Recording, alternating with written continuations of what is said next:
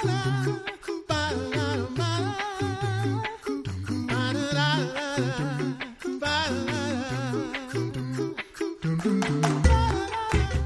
listening to The Coffee Hour. I'm Andy Bates. I'm Sarah Gulseth. We get to talk with an artist, an author. Our friend. Our friend, that's right. and dig into a great new book from Concordia Publishing House today. Thanks to Concordia University, Wisconsin for supporting The Coffee Hour. Find out more about Concordia University, Wisconsin at cuw.edu. Live uncommon. Joining us today, Flame, Lutheran artist and author of Extra Nos, Discovering Grace Outside Myself. Flame, welcome back to The Coffee Hour. Yes, I'm glad to be back. Always fun hanging out with you all. We are excited. You have a book, a new book from Concordia Publishing House, releases today. We know pre-sale's been going on, but today is the official day that copies actually come out. Finally out. People finally get to get their hands on it. And we may or may not have had a chance to read it a little early. I totally did because several months ago. Privilege of being in media. Sometimes you get the early copies. And Sarah got to read it really early because you got to write. To review it. To review, yeah. Yeah. Bless you, Sarah. Thank you. We are excited to dig into your book today, which starts off with your story. Where does your story begin? It starts right here in St. Louis, right? It does. It starts right here or there in St. Louis. It's so interesting, too, because, my grandmother is the one I credit for really instilling in me, Christianity and particularly theology. So I remember her just walking with me through the doctrine of the Trinity, the nature of Christ, and those things were particularly important, I believe, to her. But even in context, so the community I grew up in, there was a large presence of the Nation of Islam. And they were very intentional about knowing what they believed and why they believed it. And for my grandmother, that was something she wanted to, help guard me against. So I would say there's really where I started to take these kind of things seriously. Even though I was in a Christian circle, I knew the environment around me was, pushing in on the Christian community. So I said, man, I need to know what I believe and why I believe it. So that's kind of how I started as a kid at that point. What are some of the, looking back now from where you are, what are some of the big moments, I suppose, experiences that shaped where you ended up and the journey that you ended up taking through all of these other things that we'll get to? Yes. So I would say mostly when I was 16 years old is when I took my faith more seriously. That's when I was in a tragic car accident, start asking the big questions about life. Not too long after that, my grandmother, who was my best friend at the time, I was really obsessed with her. I used to just catch the school bus after school just to go hang out with her. I would help her cook, wash dishes, clean the house, anything, cut the grass just to be around her. So when she passed, that was really soul crushing. So those two events really got me asking bigger questions and thinking more deeply about life and my particular relationship with the Lord. And then, jumping into my music bag, I really love rap music and hip hop culture. So I tried my hand at it as a kid. And then, around 16 again, I said, man, maybe I should change the content of my lyrics to be more consistent with not only the stuff my grandmother would be proud of, but with the scriptures. And those three major events really kind of shaped who I am as Flame, the artist, and the person, Marcus Gray. Tell us more about Grandma's faith that was so important to you as well, and how where that story goes from Grandma's faith. And you talked about as around 16, it became important to you to be serious about your faith as well. But what was unique about Grandma's faith? Man, I think so. One, she would always tell us stories. So I'm the only child, but I do have close cousins. And we're like sisters and brothers. And literally, I remember she would just like sit us on the couch and just tell us either Bible stories or personal stories that, things she experienced where God was faithful to either protect her or to provide for her. And it was so captivating. I just remember it was like story time. And so it was just a family mood that drew me into not only her personality, but to the scriptures and to the Lord himself. So, man, I think she just had a big personality. She had a great sense of humor. She was a great storyteller, and she loved scripture, and she wanted to, transfer that legacy on to her grandchildren. So that always stuck with me, and I think just through that experience, the Lord worked this deep thirst in my heart for his word and to share his word and to be creative while doing so.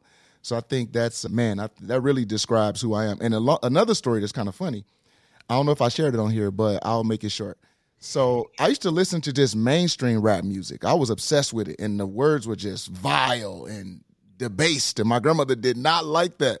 And so rather than crushing my, dreams or my hopes and aspirations to be a rap artist, she suggested, why don't you study your schoolwork, write songs about your schoolwork, and then when you take tests, you'll have all the answers in your lyrics. And I was like, oh my goodness, that's genius. So she really shaped the style that I have today, which I call edutainment. So I credit her for developing in me this idea of bringing, I guess, deep thought or just lofty ideas to the arts and kind of blending them together. So, yeah, that's a major part of my story. Man, I want to know your grandma now. She sounds so cool. She would love you all, too. Seriously. Like no wonder he wanted to hang out with her. She sounds amazing. And like a woman of deep wisdom and knowledge, too. I love it. When did rap become more part of what you were doing, something that you really wanted to focus on? Because obviously it was something that you were interested in for a while, but when did it become something that was a bit more serious, something that you actually wanted to pursue maybe?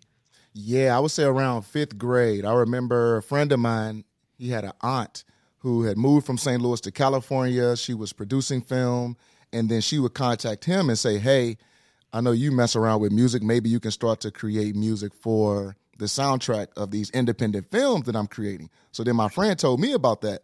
So we started taking music a bit more seriously then and just trying to record songs and stuff like that. But it wasn't faith-based or anything. It was just rapping about kid stuff. And then later on in life is when I said, man, let me try my hand at incorporating my faith into my music. So that was, in my teen years, 16 in that space.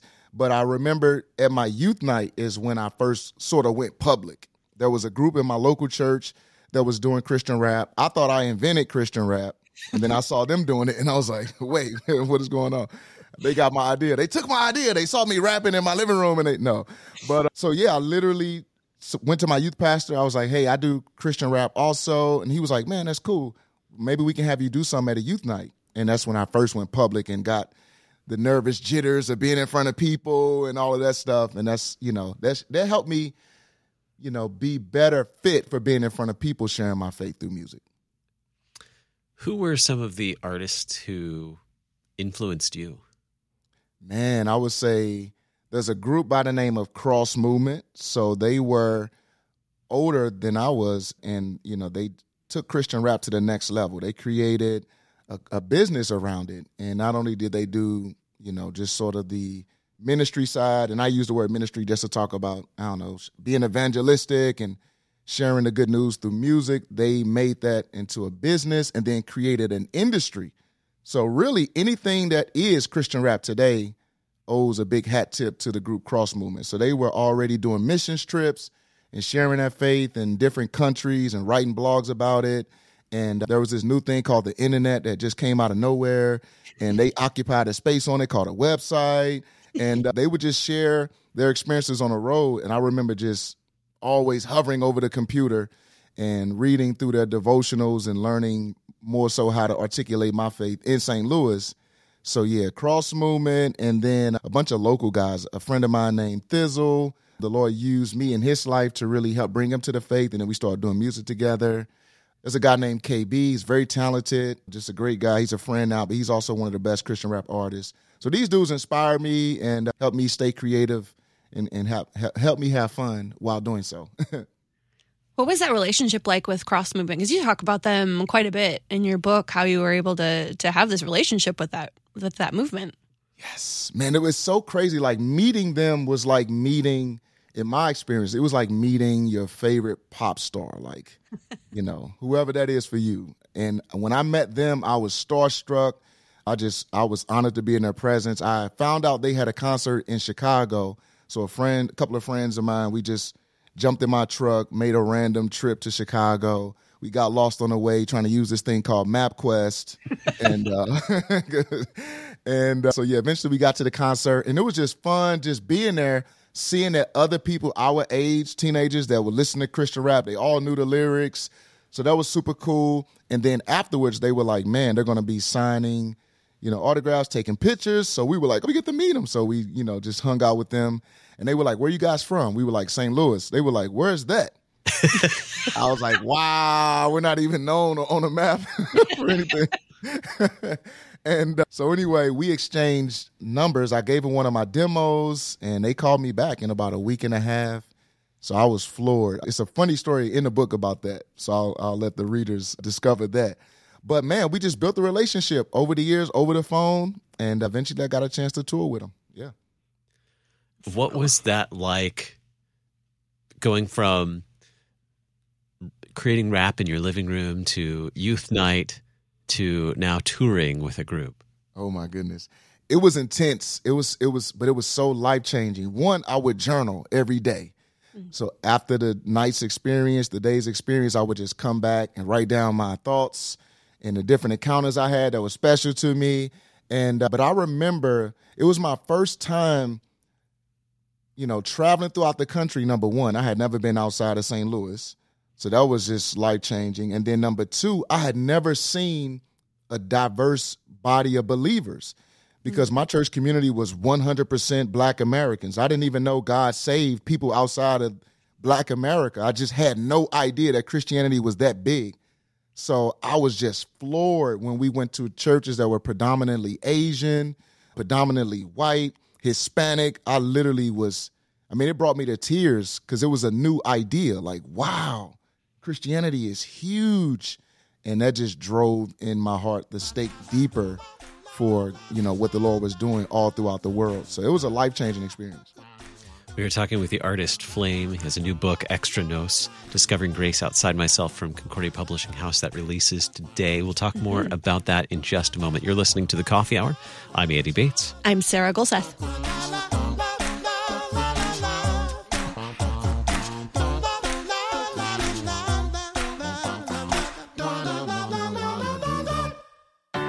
At Concordia University, Wisconsin, we believe you were created for a reason: to use your God-given gifts to help others, to live a life of self-sacrifice in a me-first world, to live a life that's uncommon. Whether you're taking one of 50-plus online programs or learning with us in person on the shores of Lake Michigan, you'll be equipped to make an uncommon impact. Learn more at cuw.edu. Concordia University, Wisconsin. Live uncommon.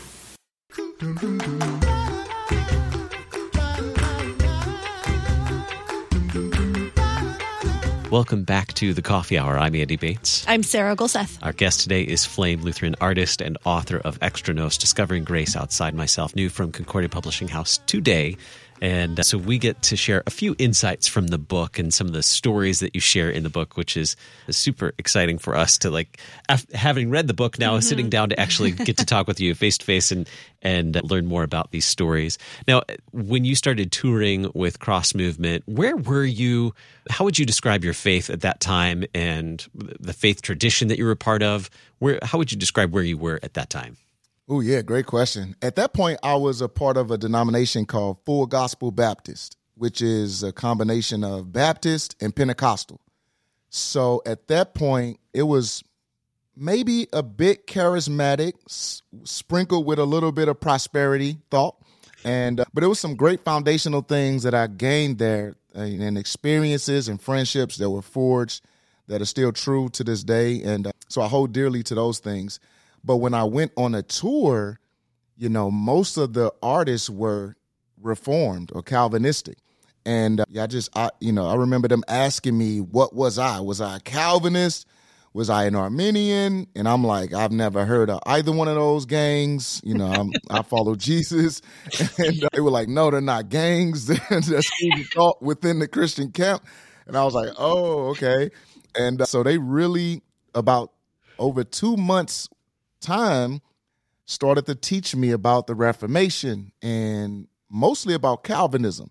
And we talked a bit about Luther, but in brief. So Luther's kind of used for his clout, and then he's sort of swept under the carpet. And that was my experience even on the tour. So after I left the tour, I felt like Calvinism was the way. But going back home to St. Louis, I went straight back to Bible college. And my Bible college, the university that I was a part of, was mostly Reformed. So I felt like, man, this is like the stuff I learned on tour. I'm in the right place. And that's when I just started to learn more deeply about Calvinism. And the journey continued for 18 years.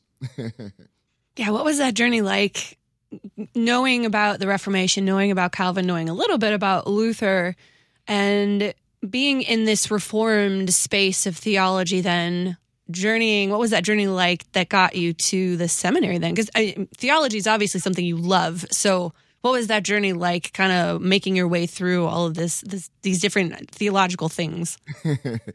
Man, I really appreciated it because at the time, with the charismatic and prosperity leanings, I remember being a bit uncomfortable because it didn't sound like the stuff my grandmother taught me. So I was like, man, I just don't remember that much of an emphasis on, God's desire to see you rich or God not allowing you or wanting you to suffer.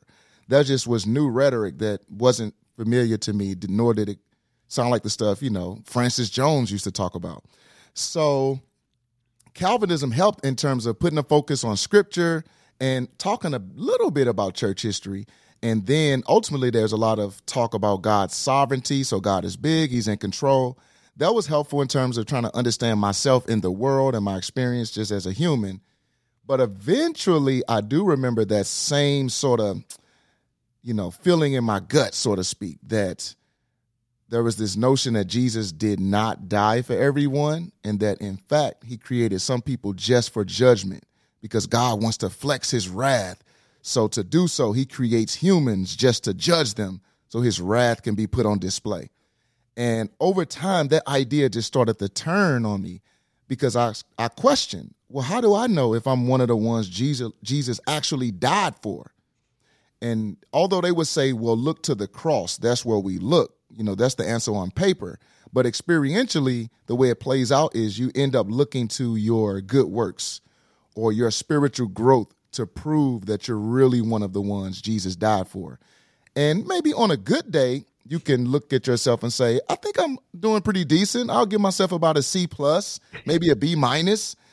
But if you're not doing so good, you're probably afraid or even terrified that you might not be one of the ones Jesus died for. So that got me asking more questions again. And here comes Lutheran thought right in the midst of that low point. All right. So how did Lutheran thought enter the picture? How did Lutheran theology enter the picture of your life? Man, I love telling the story because it felt so random. A friend of mine, a dear friend of mine, out of the blue, just contacted me in that space and said, hey, Flame, I know you're considering going back to seminary, but my professor here, I think it's called Golden Gate Seminary, something like that, in California, he was like, my Reformed Baptist Seminary professor told me that if I'm going back to seminary in St. Louis, I should check out Concordia. And then, so he's telling me that. He's like, I think you should check the school out too. So I was like, cool, I'll do it. Scheduled a meeting to visit the campus, went to tour the campus. I didn't even know it was a Lutheran school. I thought it was a Calvinistic reformational thing. The whole time I'm touring the campus, I'm talking about John Calvin, how much he saved Christianity, how awesome he is. And Dr. Bodie is the guy who was, giving me the tour. He was just so patient, just kind of humor me and let me get that off my chest. And then eventually he's like, this is a Lutheran university. And, so we had fun talks about that. But man, I mean, once I tested into the graduate program, got into Lutheran mind and started to hear some of the differences, I say, oh, wait, this isn't a Calvinistic institution. And the Reformation has a splinter in a way that I wasn't aware of, but it was very intriguing and I wanted to hear more. So I was like, man, let me just sit and soak. So for 2 years there, that's what I did. What was that struggle like in your mind, knowing, because you have a fairly extensive theological background, just all of the different traditions that you've been through. What was that like, sitting and soaking in the Lutheran theology and kind of trying to like pair it up with the stuff that you already knew and figuring out what was true and what wasn't, and talking with a pastor that you have. What was that struggle like for you? It was stressful in many ways because some of the terminology was similar and then other things were very different, even though they would use the same terms. So I remember, just for an example, in Lutheran Mind, briefly we talked about the Heidelberg Disputation, where Luther used the terminology of a theologian of glory versus a theologian of the cross. The theologian of glory sort of tries to answer questions that God hasn't sought fit to provide in the Bible. The theologian of the cross is the good guy. He's the one that just leans in on what God has exposed. But in the Calvinistic circle, the word glory is always tied to something positive, something good, God's good things. So I'm like, yes, the theologian of glory is the hero of the story. And so I answered on the pop quiz with that answer. I got it wrong. And I'm like, maybe they're using the word glory differently. And so stuff like that I had to, learn terms and definitions. And, it was a bit of a crisis in terms of hearing some things about the sacraments. I remember hearing that baptism was a means of grace and not just a metaphor where we are baptized to demonstrate to others and to God how serious we are. But this idea that baptism is a means of grace whereby God delivers what Jesus won on the cross for us, that sounded spooky. And I remember praying, God, please don't let me be falling for occultish ideas. Guard my mind. I'm scared. But it was stuff like that was like, I don't know what to do with this. And so I just took crazy notes. I recorded all the lectures, went home, listened to all the lectures again. Immediately when I got home, read through all my notes every day I had class, like religiously. In your book, you share some of the stories, the ups and downs, the challenges, some of the deeply, the things that impacted you so deeply as well. And I appreciate that you were so honest and shared all those stories of how God worked in your life and your perception as well, and some of the even emotional things that were, deeply emotional for you. I appreciate that you share those in the book. Yeah. Now, the book is coming out today from Concordia Publishing House, and I understand that it's not just in print. Can you give us a hint as to what else might be coming down the line? Yes, we do have the audiobook. So I'm super excited about it because not only am I reading the book myself, but the book it's an experience. So you'll hear music, you'll hear the sound effects that coincide with the stories that are being told. Just for an example, when I'm talking about the car accident, you'll hear the collision and you'll feel those angst because we try to bring those moments to life. And so it's produced and very well, I would say. So shout out to my producer, Michelle and Tarcia. She did all the editing. She took, I think it was like 12 hours worth of audio and condensed it down to 5 hours. So I apologize to her for the torture. I could feel Andy just like melting. Oh, it was terrible. I just felt so bad. I'm texting her like, are you okay? She's like, yes, but no. But yes. But now I'm proud of it. I feel like the people that are on the go will enjoy the audio version. And then some people that might want to read the book and enjoy the audio version, they'll have both of those at their disposal. So, yeah, I think it's going to serve people really well.